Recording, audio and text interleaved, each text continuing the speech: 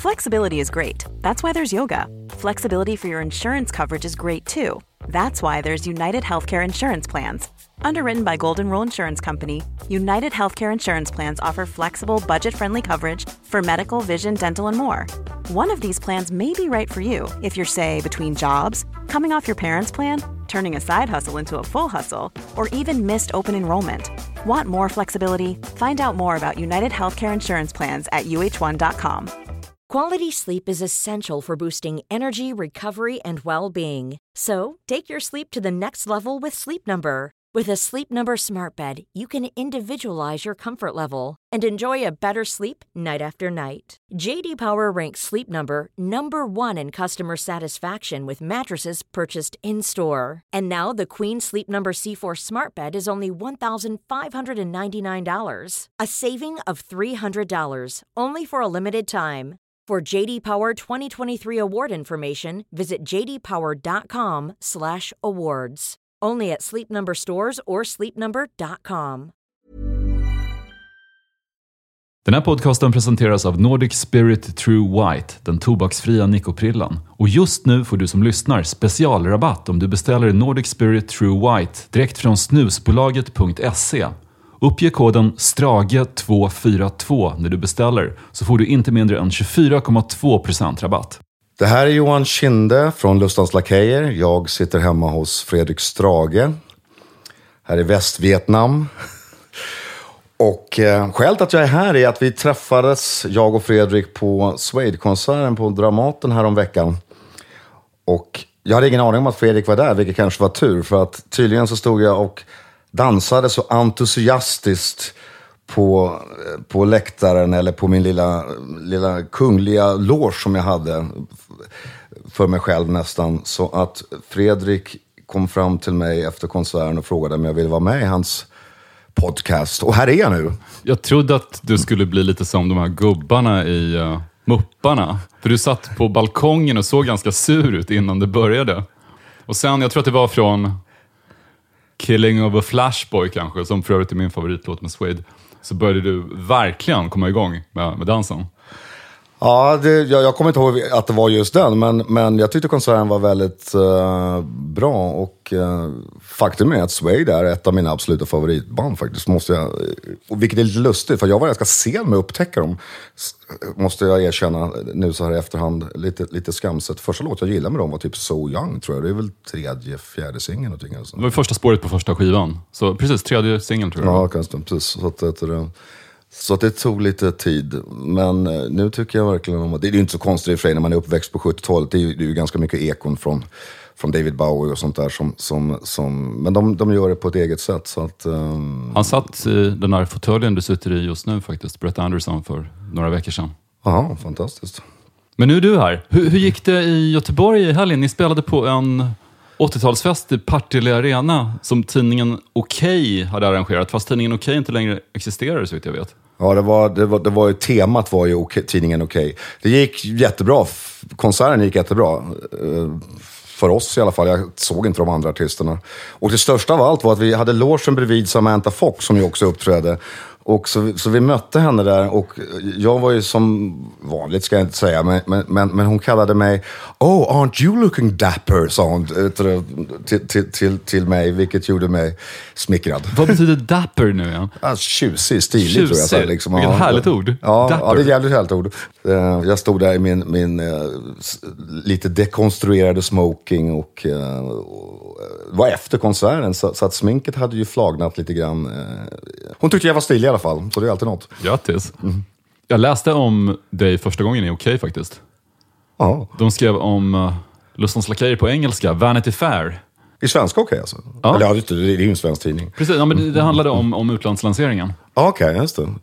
Jag tyckte det var så vackert namn, Vanity Fair. Jag visste inte då om att det var en tidning eller en roman långt tidigare. Ja, men det är en utmärkt översättning av Lustans Lakejer. Det har verkligen samma klang. Det gläder mig att du tycker det. Jag visste faktiskt inte heller tror jag om att det var en roman då. Jag visste om tidningen dock. Jag undrar dock om i utlandet tror jag att tidningen inte har riktigt samma dekadanta klang som den hade för dig och mig. Så jag undrar om namnet... Alltså Vanity Fair sen blev ju en ganska Nu är det kanske inte världens mest spännande tidning. Nej. Har du läst den här How to lose friends and alienate people av Toby Young? Brittiska journalisten som får jobb på Vanity Fair någon gång på 90-talet. Han flyttar dit, han får hög lön, han ska skriva. Och han funkar inte i den väldigt strikta amerikanska företagskulturen. Alltså en engelsman som flyttar till New York. Så han går till jobbet första dagen med en t-shirt med en bild av Keanu Reeves där det står Young, dumb and full of cum. Och han blir hemskickad.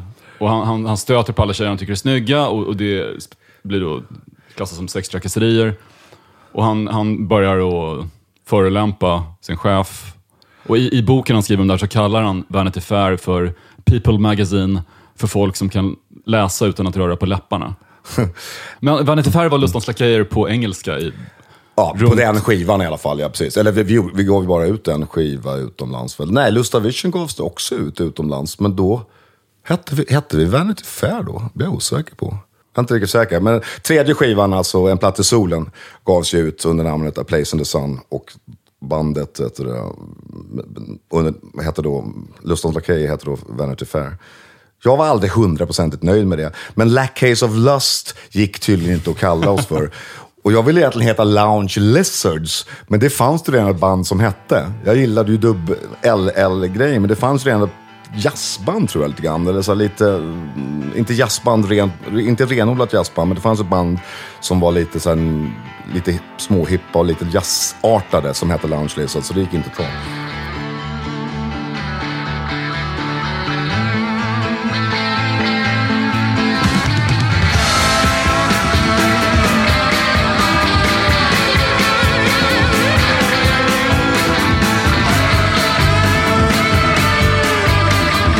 Jag tänkte vi skulle spela en låt som heter The Thrill of It All med ett grupp som heter då Roxy Music. Och det här är faktiskt en låt som fick mig att vilja skriva texter.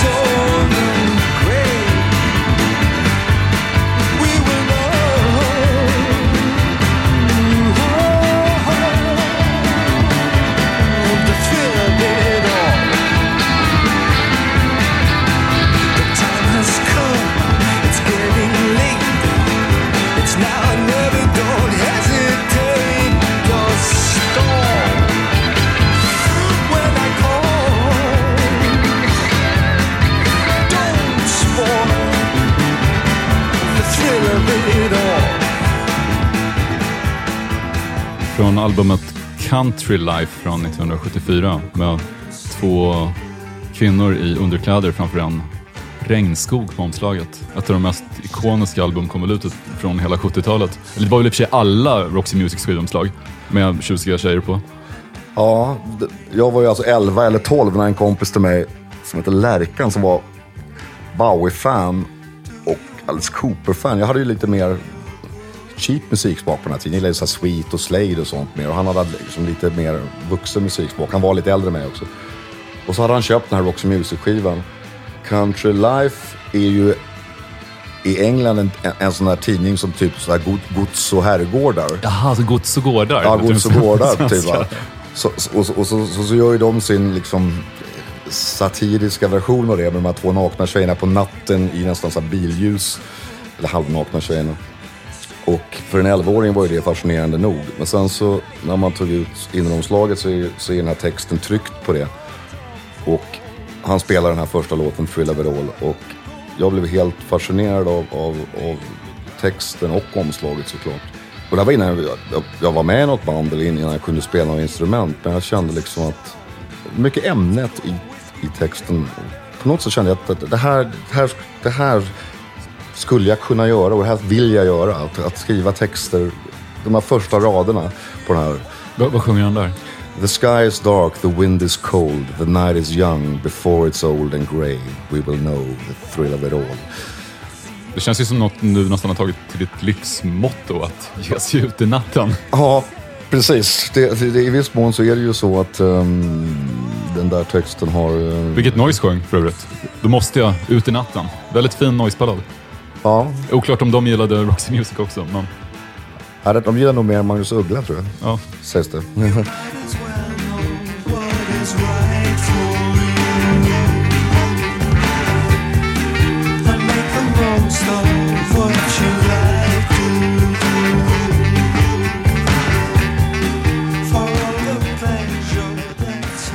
Sen finns det i och för sig en otrolig elegans och liksom ett frossande i lyx och glamour hos Roxy Music som få andra band har haft. Det är något som ni hakade på förstås. Det är någonting som vi hakade på. Och sen så finns det också sorgsen kärlek. Och något som, det finns ju den här... Glamouren har ju också oftast, i och för sig, precis som med oss, en baksida.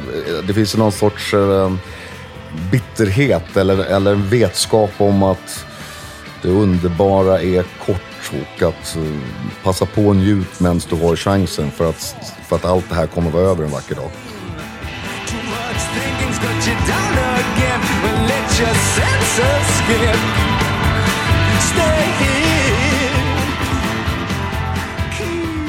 Vilket ju leder osökt till min nästa låt som ju jag dels för att artisten gick bort här om månaden är det väl, några veckor sedan bara.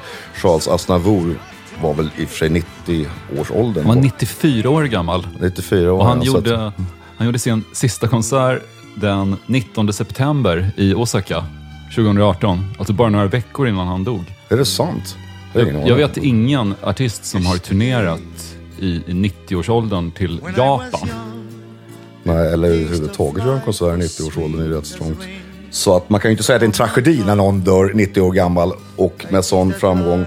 Men låten vi lyssnar på just nu är ju då Yesterday When I Was Young, Charles Aznavour. The thousand dreams I dreamed, there's plenty things I planned. I always built alas on weekend shifting sand. I lived by night and shunned the naked light of day. And only now I see how the years ran away. Yesterday when I was young, so many drinking songs were waiting to be sung. So many wayward pleasures lay in store. Om någon skulle sätta en pistol mot mitt huvud och säga vilken är den bästa text som har skrivits, eller åtminstone den text jag gillar bäst, så är det nog den här.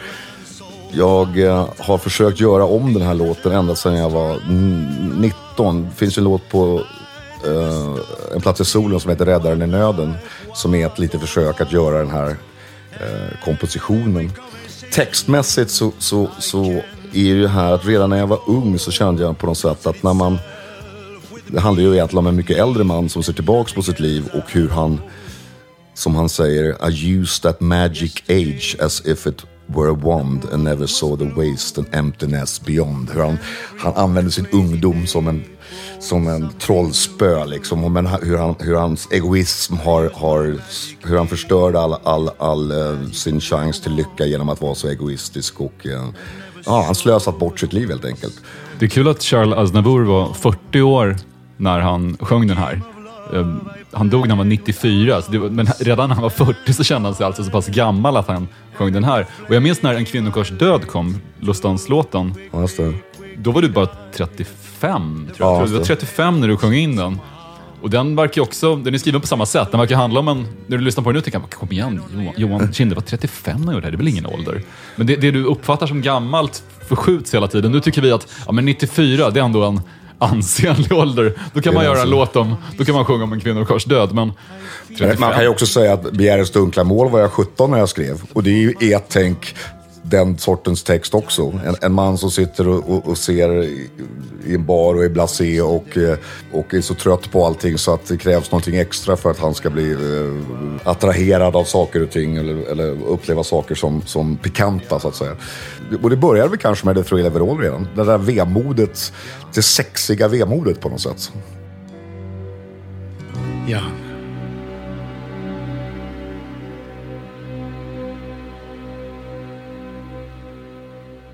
Jag lyssnade igenom alla de tidigare Lustans-skivorna i helgen. Ja. Och en sak som slog mig var att Europa känns så exotiskt på de här albumen. Alla orter ni sjunger om Zürich, Haag, Genève, Bryssel. Det är så långt bort och Sverige är ett konstigt litet kommunistland vid polcirkeln. Ja. Varje gång jag lyssnar på, jag får fortfarande den här lusten att köpa ett Interrail-kort. Jag vet inte om man ens kan köpa ett Interrail-kort längre, men jag vill ut och tågluffa när jag lyssnar på skivorna. Jag tror mycket av det där från min sida var att jag... Och du hade aldrig varit på något av de här ställena? Nej, det har just de där ställena. Jag träffade en tjej i våra som faktiskt nu för tiden bor i Zürich och tidigare bodde i Bryssel. Hon sa att framförallt Zürich rekommenderar hon mig ifrån att åka till. och Bryssel är väl okej, tror jag. Men hon har inte med bott i Haag, tror jag. Hon sa att många ställen är dödstråkiga. För mig var ju där lite grann att jag hade läst ganska mycket spionromaner när jag var ung. Jag gillade Frederick Forsyth och viss mån John le Carré och sånt där. Så för mig hade de där klangen av sådär international intrigue och snobbar som jobbar och kanske viss mån James Bond-filmer också. Så det var ju mycket det. Men som du säger, visst, jag har faktiskt aldrig tågluffat. Men när jag var liten, min mamma är från Tyskland, så när jag var liten så på somrarna åkte vi alltid ner till min tyska släkt. Och det var ju en spännande känsla när man, ofta tog vi bilen eller tåget ner. När man lämnade Sverige och kom till kontinenten så var ju känslan att det blev lite annorlunda, lite lyxigare på något sätt. Så. Varifrån kom din mamma? Hon kom från norra Tyskland, en stad som heter Flensburg, precis på gränsen till Danmark. Så det är inte så långt bort, men det var ju ändå liksom, plötsligt var det reklam på tv och sånt där, vilket ju inte var i Sverige på 70-talet. Vilket man nu kanske önskar att det inte var. Jag minns på 80-talet så brukade jag gå till videobutiken i Linköping, och om du hyrde en film så fick du låna en kassett med reklam gratis som du kunde titta på. Den innehöll några musikvideor också, men i huvudsak var det reklam på den här tejpen. Och så kunde du ta hem den och titta på lite reklam innan du drog igång filmen, så fick du den här sköna bioatmosfären. Jaha, wow. Så var det faktiskt aldrig i Åkersberga eller i stan, tror jag. Men däremot minns jag ju att när man gick på bio, som du säger, så ville man ju inte missa. Man var noga med att komma i tid så man inte skulle missa reklamen innan. Eftersom det inte fanns reklam på tv så var ju det en del av bioupplevelsen. Att se reklamfilmerna 5 minuter, eller hur lång tid det nu var, 5-10 minuter innan filmen började. Du var 17 år när Lustans Lakejer släppte sin första singel. När vi släppte första singeln var jag 16. Du var 16? Mm. Men, den första versionen av Diamanter släpps. Och när du sjunger så låter du ändå som en lätt blasé globetrotter som har sett det mesta komma och gå. Men du var ju... Ja, jag verkligen det. Det låter inte ganska ung på den där skivan. Jag låter blasé i och för sig, det gör jag. Fast jag låter ganska ung, tycker jag ändå. Men du har ett annat tilltal än Noise till exempel, som slog igenom ungefär samtidigt och var lika unga. Ja, för du var ju i princip barnstjärna egentligen, precis som de var. Och för dem gick det totalt åt skogen. Ja, för somliga av dem gjorde det ju, absolut, verkligen. Det är en extrem tragedi. De blev ju för sig också mycket större än oss. De sålde ju mycket mer, många fler exemplar av skivor. Och jag vet i och för sig inte om det nödvändigtvis innebar att de tjänade mer pengar, eftersom skivbranschen är som den är. Ja, precis. Många som blev stora på den tiden blev ju blåsta på mycket pengar. Noise träffade jag bara... Vi träffade dem en gång på turné av en slump på den tiden. Och det var ju ganska depraverat på sätt och vis. Men det finns ju andra exempel. Jag träffade faktiskt Boy George i London precis innan han slog igenom. Och då hade jag aldrig hört Culture Club. Jag hade bara sett bilder på dem i Face. Och jag var lite orolig, här 1982. Jag var lite orolig liksom att de ser så annorlunda ut än hela New Romantic-scenen som då hade dominerat i 2 år i princip. Och annorlunda än vad vi gör då. Han har liksom sitt långa hår och liksom helt annorlunda look. Så jag har ingen aning om hur de låter och ser att han ska uppträda på en klubb som heter Heaven. Så jag går dit, det är en torsdag tror jag, och ställer mig i baren och väntar på att han ska uppträda. Och då kommer han fram och börjar faktiskt stöta på mig. Och, wow! Ja, och jag är ju ganska söt på den tiden. Jag är smärt blond och har samma ljusblå kostym på mig som jag har i framträdandet från tv som finns på YouTube, där vi kör Diamanter och ett par låtar till från hösten 82, just när en platt i sol har inte ens släppts när det här händer. Han frågar mig så här, so how come you're here at Heaven? Och jag kan ju inte säga att jag är där för att se dig, så här, för jag undrar fan ditt konstiga band låter. Utan jag säger, nej men jag har hört att det ska vara en bra klubb, Heaven. I heard Heaven is a good club. Så här, do you know it's a gay club, säger han. Varpå jag säger, yes I know that, but that's not the reason why I'm here. Vilket jag tycker är ganska 19 år gammal och finner mig själv ganska bra i situationen. Så att, okej, säger han. Och sen så pratar vi lite grann. Så går han upp och uppträder. Och jag blir helt knäckt. Jag tycker det är ju en grym poplåt. You really want to hurt me. Det är deras 3:e singel. Hade aldrig hört. Och han sjunger ju så jävla bra. Vilket man inte kan tro riktigt. Eftersom de var ju så hypade av andra skäl egentligen. Och sen så hängde vi.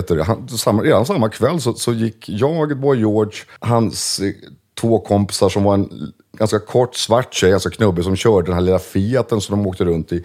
Och en ganska kort kille som såg ut som en lite bitigare version på Paul Simonon, alltså basisten i Clash. Kortare version av honom. Vi åkte till Camden Palace. Så tyvärr var inte Steve Strange där, hade varit kul. Men däremot var Rusty Egan där, så jag fick skaka hand med trummisen i Visage och sånt. Och sen några dagar senare är vi på en privat husfest och jag säger, fan den här låten är bra, måste jag säga. Och så säger han, ja det är jättekul nu, vi har sålt liksom så många ex, om vi bara säljer 5000 till, då får vi vara med i Top of the Pops nästa vecka. Bara jag får göra det så är jag nöjd. För jag minns när jag såg Bowie när jag var liten, han gör Starman på Top of the Pops, så får jag vara med och då är jag nöjd liksom så här. Och han var så jävla down to earth och trevlig och inte alls flippa på något sätt. Så att han skulle bli heroinist sen och nu lever han i och för sig fortfarande, till skillnad från 2 killarna i Noise. Men det var verkligen otippat, för han upplevdes som otroligt sympatisk och samlad människa, grounded liksom. Så jag hade hans telefonnummer. Men sen när jag kommer hem till Sverige, en månad senare, så ligger Do You Really Want to Hurt Me 1 i hela världen och sen dess har jag aldrig träffat honom mer. Det här är den första låten du hade petting till. Varför ska man älska den man ändå aldrig får? Varför tändes i mitt hjärta kärlek vid så unga år? Varför skulle vi väl med... Varför med Flamingo-kvintetten? Du skriver om att den här låten ligger på ett blandband som någon ganska tuff tjej som du blir tillsammans med, har hemma. Hon har en skogstokig smak när det gäller att göra blandband. Så hon mixar väldigt coola grejer med det här. Och det här är ändå... Jag lyssnade på den här låten och tyckte att den är vacker på ett kitschigt sätt. Det blir som Bobby Darin eller någon sån här amerikansk smörsångare. Jag har inte lyssnat på den sedan dess. Och det var 1977 måste det varit, va? Hon var 1 år äldre än mig och bodde i den knallhårda delen av Åkersberga som kallas Banankåkarna. Oj, vad var det för ställe? Det var liksom höghus som sedda ovanifrån såg ut som bananer. De var liksom böjda, de var kanske 7-8 våningar höga. Och sen sedda ovanifrån är de böjda, så de kallades för Banankåkarna.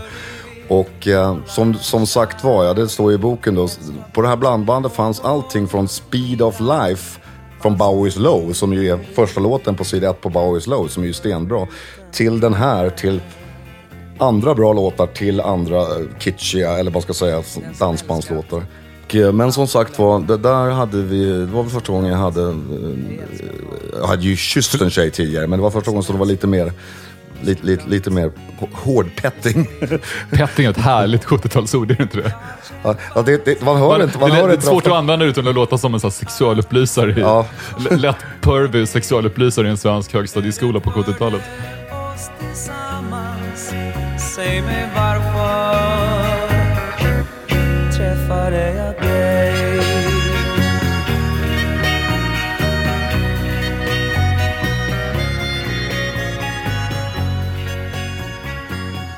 Det här var en kärv del av stan, eller orten, men som man hängde ju rätt mycket på. Där fanns det ju också alkisar och knarkare som kunde hjälpa en att köpa ut alkohol. Så att det var ju en del av ens...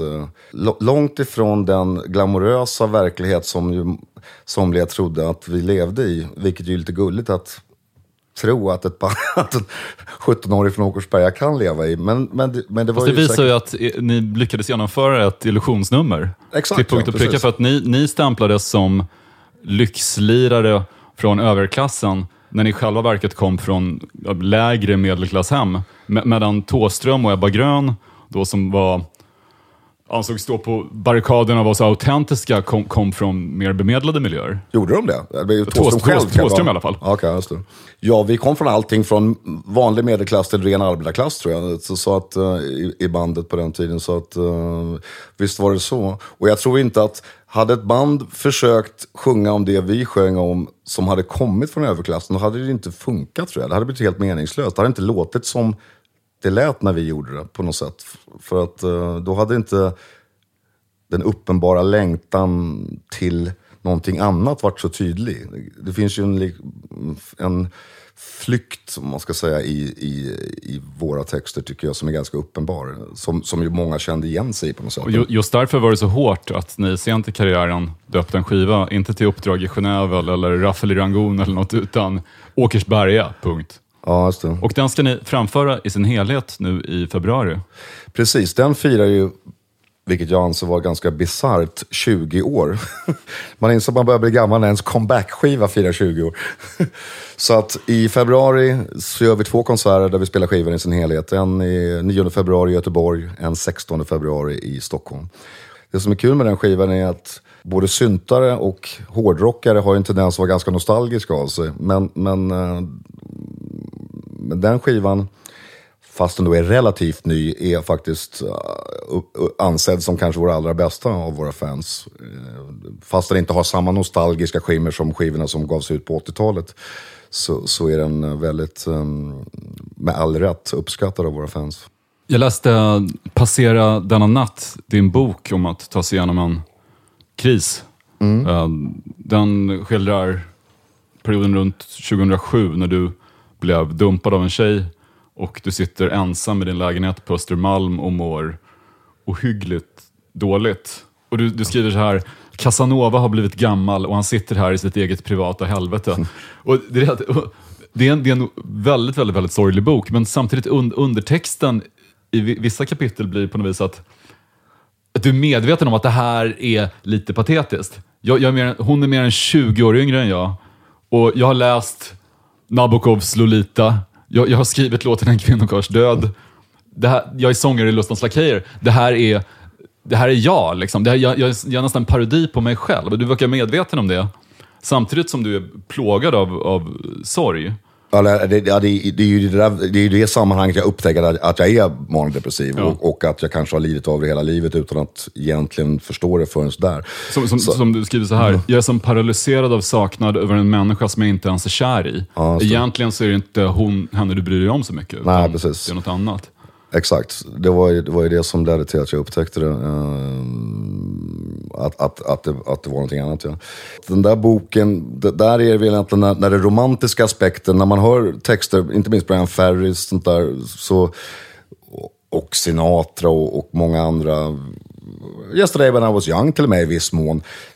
När Charles Aznavour skrev den, vem vet, han kanske hade haft samma livskris, men när man lyssnar på den så har jag alltid funnits en viss romantik i det, och jag har alltid varit rätt ung när jag lyssnar på det. Då är det lättare att romantisera det hela, men när det där hände så fanns det inget romantiskt kvar i det längre. Då var det bara ett mörker, för boken handlar ju om att jag sitter och funderar på att göra slut på det hela. Och när du väl lämnar lägenheten så är det för att gå på Systembolaget. Och sen går du förbi mataffären för att köpa cigaretter. Du tänker inte köpa någon mat. Men när du står där inne på Ica eller Coop eller vad det är, så ser du, det är strax före jul, och då får du syn på de portionsförpackade jultallrikarna. Frysta julönster. Ja, lite köttbullar, lite Janssons frestelse, lite prinskorvar och lite rödkål. Och så står det på det är för folk som är helt ensamma på julen. Och så står det på förpackningarna: en riktigt god jul önskar Findus. Ja. Och där når du den absoluta botten, för du inser att det här är min framtid. Ja, jag tror inte de gör dem där längre faktiskt. Jag ser bara att jag inte lägger märke till dem längre för att jag inte är lika. Men när jag såg dem där i det ögonblicket var det verkligen så här, det mest deprimerande jag någonsin har sett. Jag letade efter en bild på den här förpackningen i samband med att jag skrev boken sen, och att jag är uppenbarligen inte den enda som har uppfattat dem där som otroligt deprimerande. Så jag tror faktiskt att de har slutat tillverka dem till och med.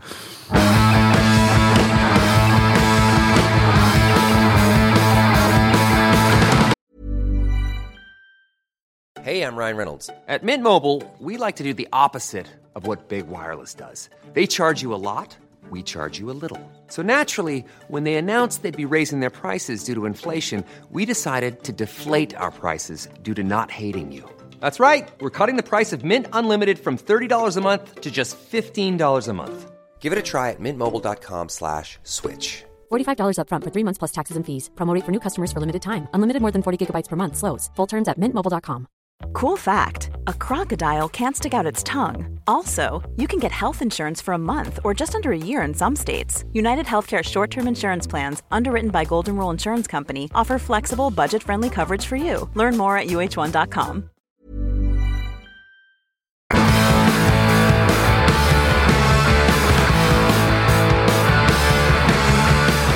Du skriver i Passerade denna natt din bok om hur du sitter i gillestugan i ert hus. Alla medelklassfamiljer hade ju en gillestuga på 70-talet och du lyssnar på God Save the Queen med Sex Pistols, du är 13 år gammal och din pappa kommer hem och blir jättearg för du spelar superhögt och han säger att passar det för det kan bli sättningar i huset. Oklart vad sättningar är egentligen. Sprickor, eller? Ja, precis. Och så tror du att du ska få värsta utskällningen, men vad händer? Det som händer är att han lugnar ner sig, för han ser singelomslaget ligga där med den här bilden på engelska drottningen Elisabeth, som fortfarande är drottning Elisabeth II, som då är lite skändad, och han tar upp den där och och han har väl läst i nyheterna eller i tidningarna om punken och så frågar han vad det här är för någonting och då säger att det är Sex Pistols och så han är ju redan då 60-årsåldern, något säkert, för min pappa var ganska gammal han fick mig, så han säger liksom att han förstår inte musiken. Han gillar inte musiken alls. Han gillar ju liksom Frank Sinatra och Nat King Cole och sånt. Och klassisk musik. Men han gillade omslaget och själva protesten. De har alltså satt utklippta bokstäver ur tidningar över drottningens ögon. Ja, och munnen också, tror jag. Munnen också. Ja, skämdade ut i. Men att det är en protest på något sätt. Och att kanske till och med aggressiviteten i musiken på något sätt ihop med det där. Jag tror inte han gillar själva musik, men han gillade protesten mot överhögheten på något sätt.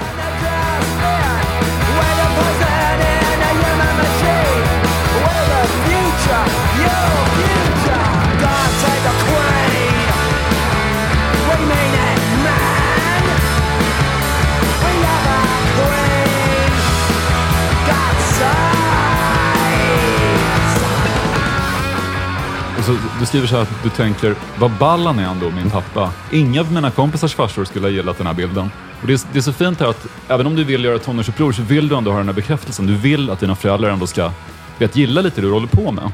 Och visa uppskattning. Och du, så många år senare så tänker du, varför sa jag inte det till pappa? Varför sa jag inte till honom att han var coolare än de andra papporna? Och det här ögonblicket bara glider dig i händerna. Precis.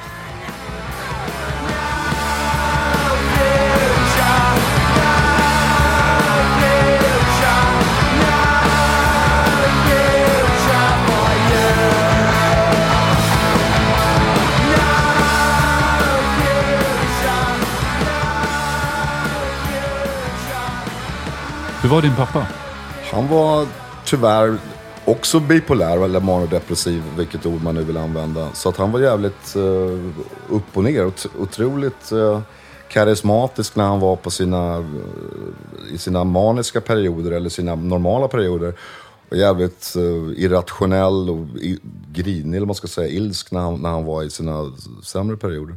Men han var egentligen en konstnärssjäl, tror jag, som jag aldrig fick... Han jobbade på operan som tekniker. Han började sin karriär på Stora Teatern faktiskt som springpojke. Han är från Göteborg ursprungligen. Och sen så flyttade han till Stockholm precis när jag föddes. Och då var han så här reklamtecknare på Sveriges Radio, tror jag, på den tiden. Och sen så började han på operan. Så att han har jobbat liksom i utkanten, i periferin av konstvärlden hela tiden. Men aldrig själv varit musiker eller sångare eller någonting sånt där som han kanske egentligen skulle ha velat. Du har med en passage i Passerade denna natt om hur du träffar honom sista gången när du och din stora syster åker till er mors grav. Och då är er pappa där i full färd med att riva upp blommorna som ni har planterat. Ja, just det. Och sätta dit sina egna. Och din syster blir jättearg på honom och din pappa försöker slå till henne och du kastar dig emellan. Och sen kommer någon fram och det blir nästan liksom tragikomiskt för någon påpekar att så här, man får inte slåss här. Det här är en kyrkogård. Ja, precis. Sluta slåss. På alla helgons dag eller vad är det? There's no fighting in the war room, som de säger i Dr. Strangelove. Ja, precis. Det behöver inte kommenteras mer. Det är en uppslitande scen. Men när du skrev boken och framförallt när du gick igenom det här uppbrottet 2007 från en flickvän, så hade du en idé om att du hade fått ärva alla din fars demoner, att du skulle... I viss mån har jag känt det långt tidigare. Skillnaden är att tidigare så har jag mest märkt, och så var det med min pappa också tror jag, att när man var yngre så var det mer de uppåtartade perioderna som man märkte av, alltså de maniska perioderna. Och när man blev äldre så kanske de mörka perioderna inte började dominera, men de märktes av tydligare. Och den här gången då 2007, när det här uppbrottet, som i och för sig var tråkigt, men just som jag säger, att jag var inte så kär i henne så att det skulle motivera den bottenlösa sorg som kom över mig. Det var då jag började inse att, eller det var då jag insåg att det här är inte normalt. Det här är en överreaktion. Hade det varit en skilsmässa från en kvinna jag varit gift med eller varit tillsammans med en längre tid. Nu var det liksom ett förhållande som hade varit pågått i några månader och sen så, och som till och med hade tagit slut, och sen så var det en liten grej som hände igen. Då insåg jag att det här var någonting som var en sjukdom, och som ju jag då kände igen också från min far. Och du var livrädd för att börja ta medicin mot det? Egentligen inte, men jag blev livrädd när jag läste bipacksedlarna. Jag vet, du skulle ta något som heter citalopram, som kunde framkalla yrsel, kraftlöshet, hjärtklappning, diarré, hudutslag och impotens. Plus då något som heter Seroquel, som kunde orsaka, jag citerar, ihållande och smärtsam erektion. Så kallad priapism, står det inte det där? Jo, priapism. Som jag aldrig hade talat om tidigare. Det roliga med Seroquel var ju att det kunde både ge en impotens och, vad sa du? Ihållande och smärtsam erektion. Precis, som inte heller går ner, tror jag. Så man undrar lite grann så här, hur ska de ha det? Så här, kommer jag bli impotent eller kommer jag gå runt med stånd hela tiden? Vilka av de här effekterna kommer det få? Och dessutom står det ju på många av dem att de kan ge depressioner, kan ge ångest. Och det är man så här, jag kan inte gärna må, om de här kommer göra att jag mår sämre än vad jag gör nu, då kommer jag faktiskt dö. Så att det gör en helt oberolig. Som tur var så fick jag inga av de här biverkningarna, förutom visst trötthet kunde jag känna ibland på morgnarna eller på dagen, liksom tidigt på dagen kan jag känna det. Annars har jag haft ganska mycket tur av att inte känna. Det står en enorm massa biverkningar på de där bipacksedlarna, för att de måste ju skydda sig mot alla stämningar helt enkelt. Det finns ett par låtar och en låt som jag skulle ha kunnat valt som jag, när jag kände att krisen började lätta. Vi spelar den. Vilken låt var det? Det är Dave Gahans Saw Something. Jag satte på den med en gång.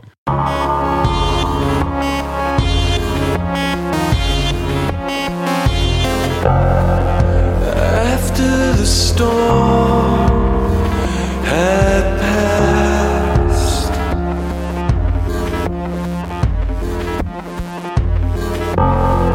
I wondered how long the break in the clouds would last. I saw something in your eyes, I'm sure. Baby, I saw it. Something in your eyes, I wanted it for myself.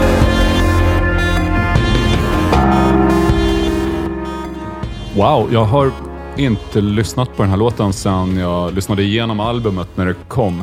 Jag är ju jättestort Depeche Mode-fan, men det är något med medlemmarnas soloskivor är liksom någonting som du är tvungen att kämpa dig igenom i väntan på nästa riktiga Depeche-skiva. Jag håller med dig lite så, grann. och jag tror att bland mina vänner där det finns enorma Depeche Mode-fanatiker, jag tror knappt de har hört den här låten. Och om jag lyssnar på texten här och vad du skriver om i boken Passerade denna natt, så verkar den faktiskt ha skrivits om hur du ser den här glimten i hennes öga på bröllopet där ni ses sista gången, och du tror att det ska bli ni igen, och sen blir du behandlad på ett sätt som killar skulle hamnat i Haag för. Men det är en mäktig låt. Something in your eyes, I'm sure. Baby, I saw it. Something in your eyes.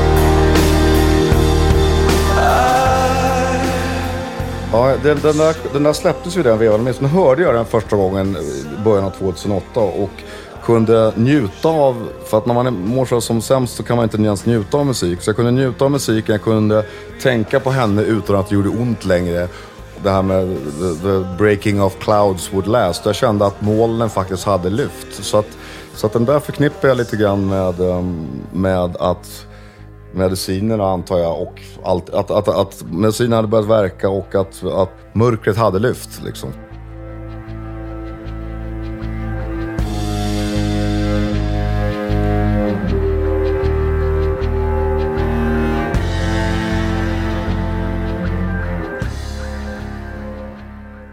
Du hade oroat dig för om att medicinerna skulle liksom göra dig lite vadderad och göra det svårare att skriva låtar och göra det mer, att du inte skulle känna lika starkt, att om dina känslor dämpades skulle du inte kunna vara lika kreativ. Fanns det något fog för den oron? Nej, ja. Jag har ju sluppit ta litium, som ju förr i tiden var den enda medicin som hjälpte mot manodepressivitet tydligen, och som vissa än idag tvingas ta mot det. Ibland så kan man ju sakna att man inte riktigt får att man inte får de maniska skoven lika mycket längre. För att när man har dem så är det ju som om man har tagit världens bästa drog. Du känner dig oövervinnlig. Du mår helt enkelt toppen. Men som min läkare sa till mig ganska bra när han fick mig att börja ta mediciner. Men tänk efter, Johan, så är du verkligen så himla kreativ då? Och det skriver jag faktiskt till mig i boken, att man känner sig mer kreativ. Det är inte nödvändigtvis att man gör så mycket då, utan allting som händer omkring dig. Du hör en låt på radion, du ser en film på tv. Det känns nästan som du har gjort den själv, fast du inte har det.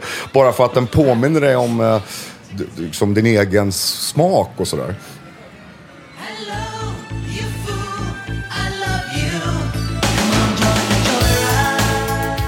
Vi pratade lite om en av dina ex-flickvänner. Kan vi prata om en annan? Men om vi lyssnar på den här.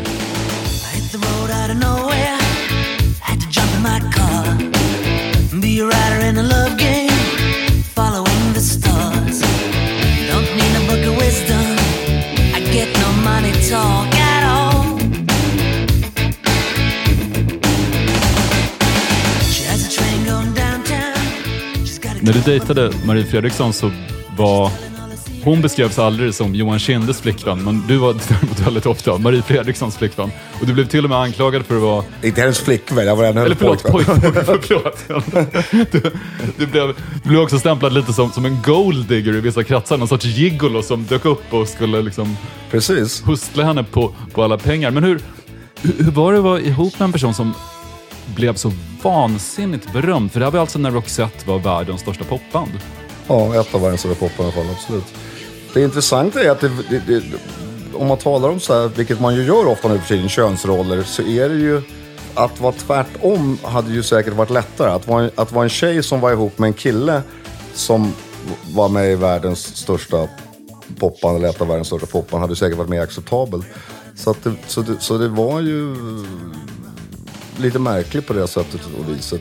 Vi hade inte så stora problem med det, men omvärlden hade ganska stora problem med det, kan jag uppleva. Men du fick följa med på deras privatjet över hela världen och sitta där och käka iransk kaviar. Iransk kaviar åt vi, eller åtminstone rysk kaviar. Det var inga privatjets, men det var första klass i de här bubblorna, du vet. Man har alltid undrat, vad är de här bubblorna på jumbojeten? Högst upp? Ja, det är första klasskabinerna. Och ja, det är faktiskt rysk kaviar med så här kolsyreis, så att det. Men jag var inte med hela tiden. De hade ju ett grueling arbetsschema på den tiden. Så innan de ens började turnera, när låtarna slog igenom, så reste de ju hela tiden och gjorde säkert 10-20 radiostationsbesök varje dag i Australien, USA. Så att, men visst, belöningen var ju enorm också, men de var ju ute och reste precis hela tiden. Jag var med ett par gånger bara. Så. Och du var solartist för den här tidpunkten, eller hur? Det var tidigt 90-tal när... Precis. Det finns Roxette-fans faktiskt som jag har signerat, så här, tyska inbitna Roxette-fans som har Valona, alltså min andra soloskiva, bara för att Marie Fredriksson sjunger kör på det. De är så die-hard-fans så att de har allting hon har gjort. Det var hängiven ändå. Ja, precis.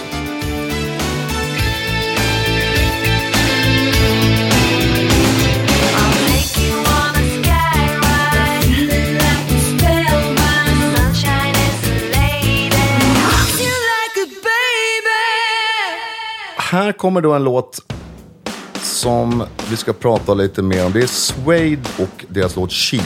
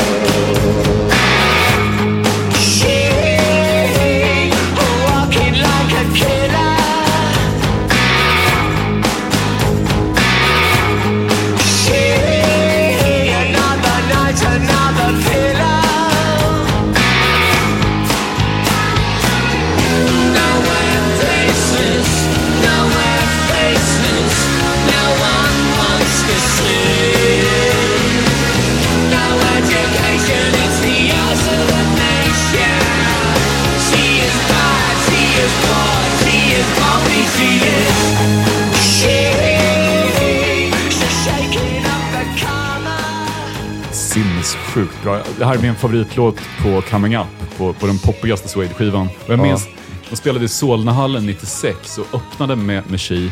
Och då hade de tagit stråkarna som kommer igång i slutet, de här supermäktiga stråkarna, och lagt det som intro. Fan, så du hörde stråkarna i en minut innan innan trummisen slog igång takten, så hörde du bara stråkarna en god stund. Just det, för jag minns det lite grann på samma sätt, fast tvärtom. För att jag såg dem på Vattenfestivalen 96. Och då hade skivan inte ens kommit. Och det var ganska dåligt ljud, det var liksom, som det ofta är utomhus, att det inte var inte så mycket bas. Men då slutade det ju, som det gör på skivan också, med stråkarna som pågick rätt länge.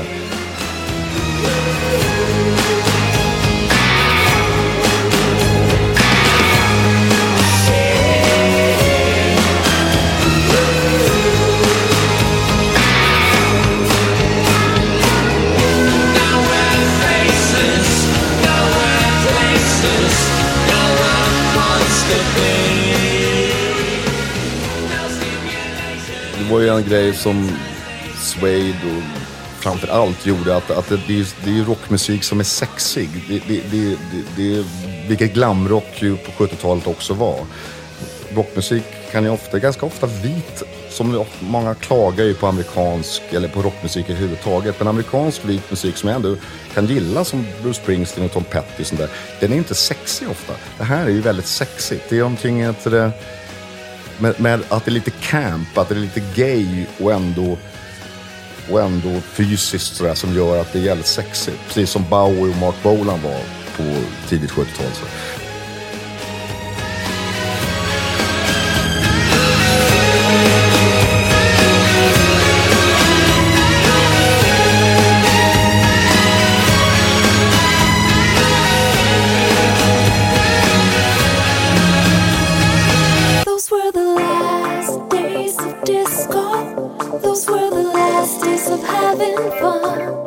Här är en discolåt som du hjälpte till att skriva.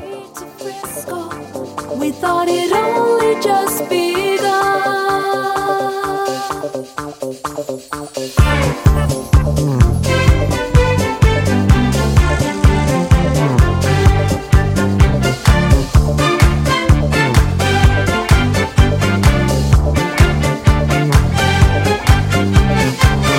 When did all of the hatred begin? They burned all our records while we were all making love. Tell me which Alcazars The Last Days of Disco. Alcazar är ett band som jag inte riktigt kanske brytt mig så mycket om, men nu har de hållit på i 20 år och det är så uppenbart att de skulle verkligen gå in i döden för discons skull, vilket den här låten delvis handlar om. Ja. De är väldigt, väldigt, väldigt hardcore med sin musik. Och sen tyckte jag att de var intressanta också för att det var killarna i bandet som var de kända, medan brudarna i bandet var lite mer anonyma. Det brukar alltid vara tvärtom. Så var det ju inte alltid att det var 2 killar i bandet. Det var först bara Andreas och sen kom Magnus in i bild. Och nu är det bara Andreas igen tror jag. Exakt, men det var du och Orup som skrev den här. Ja, precis. Och vi har skrivit åtminstone 1 eller till och med 2 låtar till på den skivan tror jag. Vet du. Sen var det ju fascinerande, tar jag i, men det var lite lustigt att på Robbie Williams soloskiva som kom 1 eller 2 eller 3 år efter den där, så är det en låt som heter Last Days of Disco. Så ett kort ögonblick tänkte jag, yeah, we've hit the jackpot. Han har gjort en cover på Alcazar-låten som Orup har skrivit. Så visade det sig tyvärr att det var en helt annan Last Days of Disco. Ja. Sämre låt skulle jag vilja säga. Men jag gillar den där låten, jag gillar texten. Vi skrev faktiskt en ännu bättre låt till Alcazar-skivan, jag och Orup, som inte är släppt ännu, som heter Jet Set. Men den får väl någon annan göra någon gång, som handlar om en manlig gigolo på Rivieran. Vilket oerhört Johan Kindigt ämne. Ja, vet du, men den har några bra rim där. Men vi får se. Jag hoppas den släpps en vacker dag.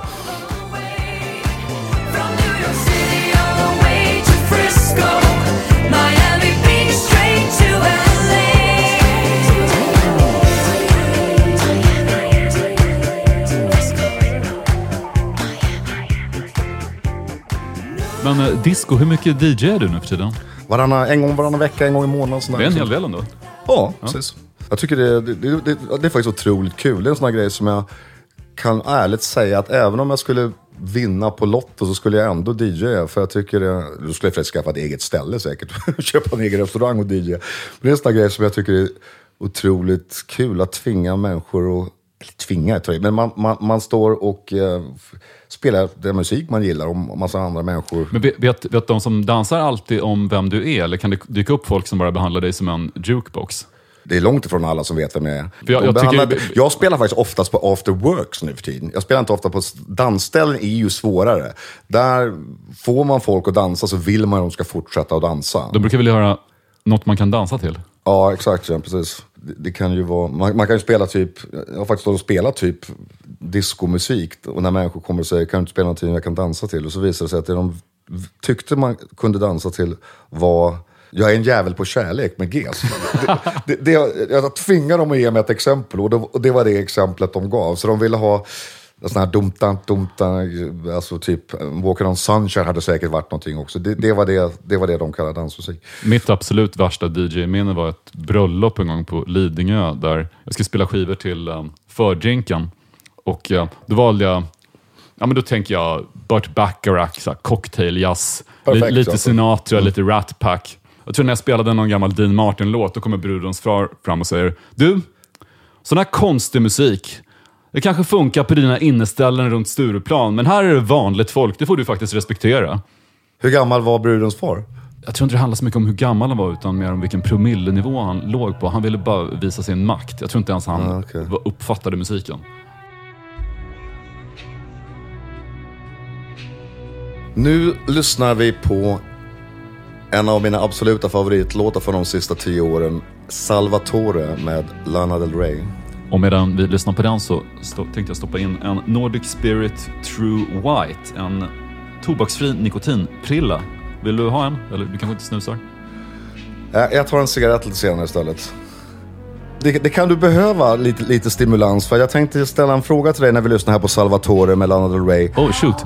Vilken låt har de stulit sticket från på den här? på Lana Del Reys låt här den sjunger de, men på originalet, eller vad ska jag säga, det de snott från så är det instrumentalt. En av världens största hits. Se om du kan knäcka den. Oj.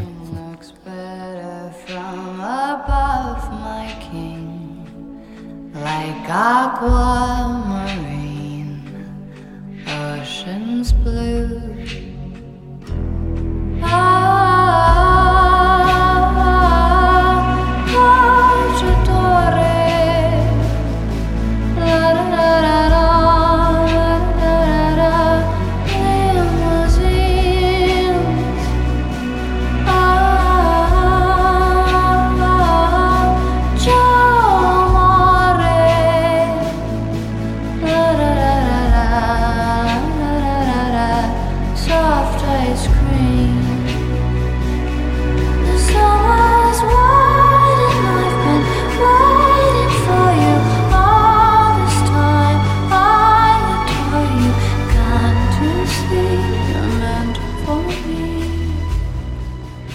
Careless Whisper med Wham. Rätt. Är det sant? Ja. Snott och snott, men... Den kändes vagt bekant när jag minns när jag lyssnade på den här första gången. Hela Honeymoon, den Lana Del Rey-skivan är ju kanske hennes minst poppiga. Den har ju någon sorts liksom dåsigt narkotiskt över sig nästan. Om man jämför med de andra som är väldigt tydligt liksom hitinriktade. Så det här är hennes konstigaste skiva som också kanske är en... Jag tycker för Ultraviolence har de svagaste låtarna, kan jag tycka. Du tycker det? Okej, Ja. jag gillar ju den för den är väldigt rockig, men Honeymoon är nog den som jag tycker är mest intressant. För den känns diffus på ett sätt som... Ja, det är den. Den är lite flummigt skapad och den är ojämn så här. Men jag tycker den här och Art Deco och vad heter första singeln nu igen? Det är High on the Beach. Alltså. De är ändå rätt tydliga låtar. Det är intressant att hon sjunger om mjukglass i den här Salvatore. Ja. Och det är någon typ av... Hon har beskrivit den som en italiensk serenad. Och då är det logiskt kanske med glass, för att det är mycket glass i Italien. De äter inte mjukglass nu. Nej, men precis. Och du frågar, ska man tolka det som att soft ice cream verkligen är mjukglass? Eller är det så här soft ice cream? Att hon skriker mjukt för att hon blir tagen hårt av en mustig italienare.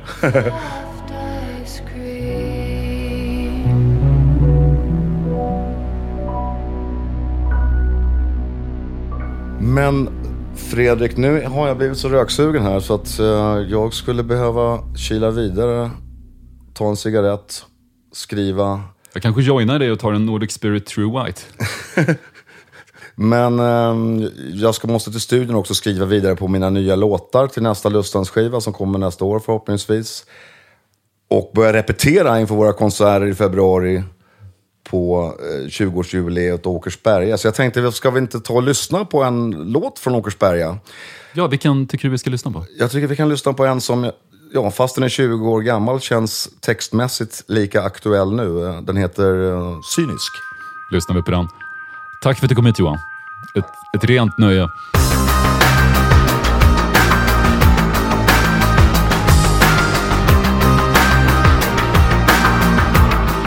Den här podcasten producerades av Lejon Media i samarbete med Nordic Spirit True White, den tobaksfria Nikoprillan.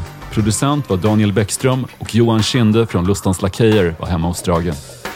Alla söker andlighet men låter mest banala. Alla vill stå först i kö men ingen vill betala. Ingen vill vara girig men ta mer än de kan bära. Ingen hatar främlingar men ingen vill bo nära.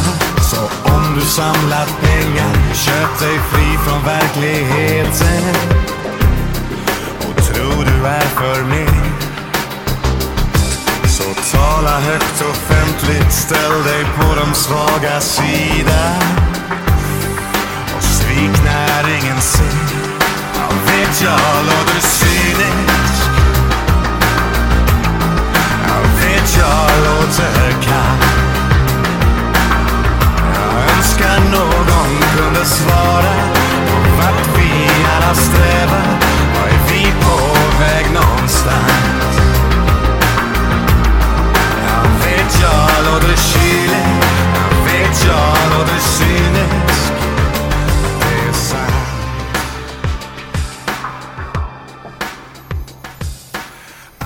vill ha solbränd hy, men ingen vill få cancer. Ingen vill få AIDS.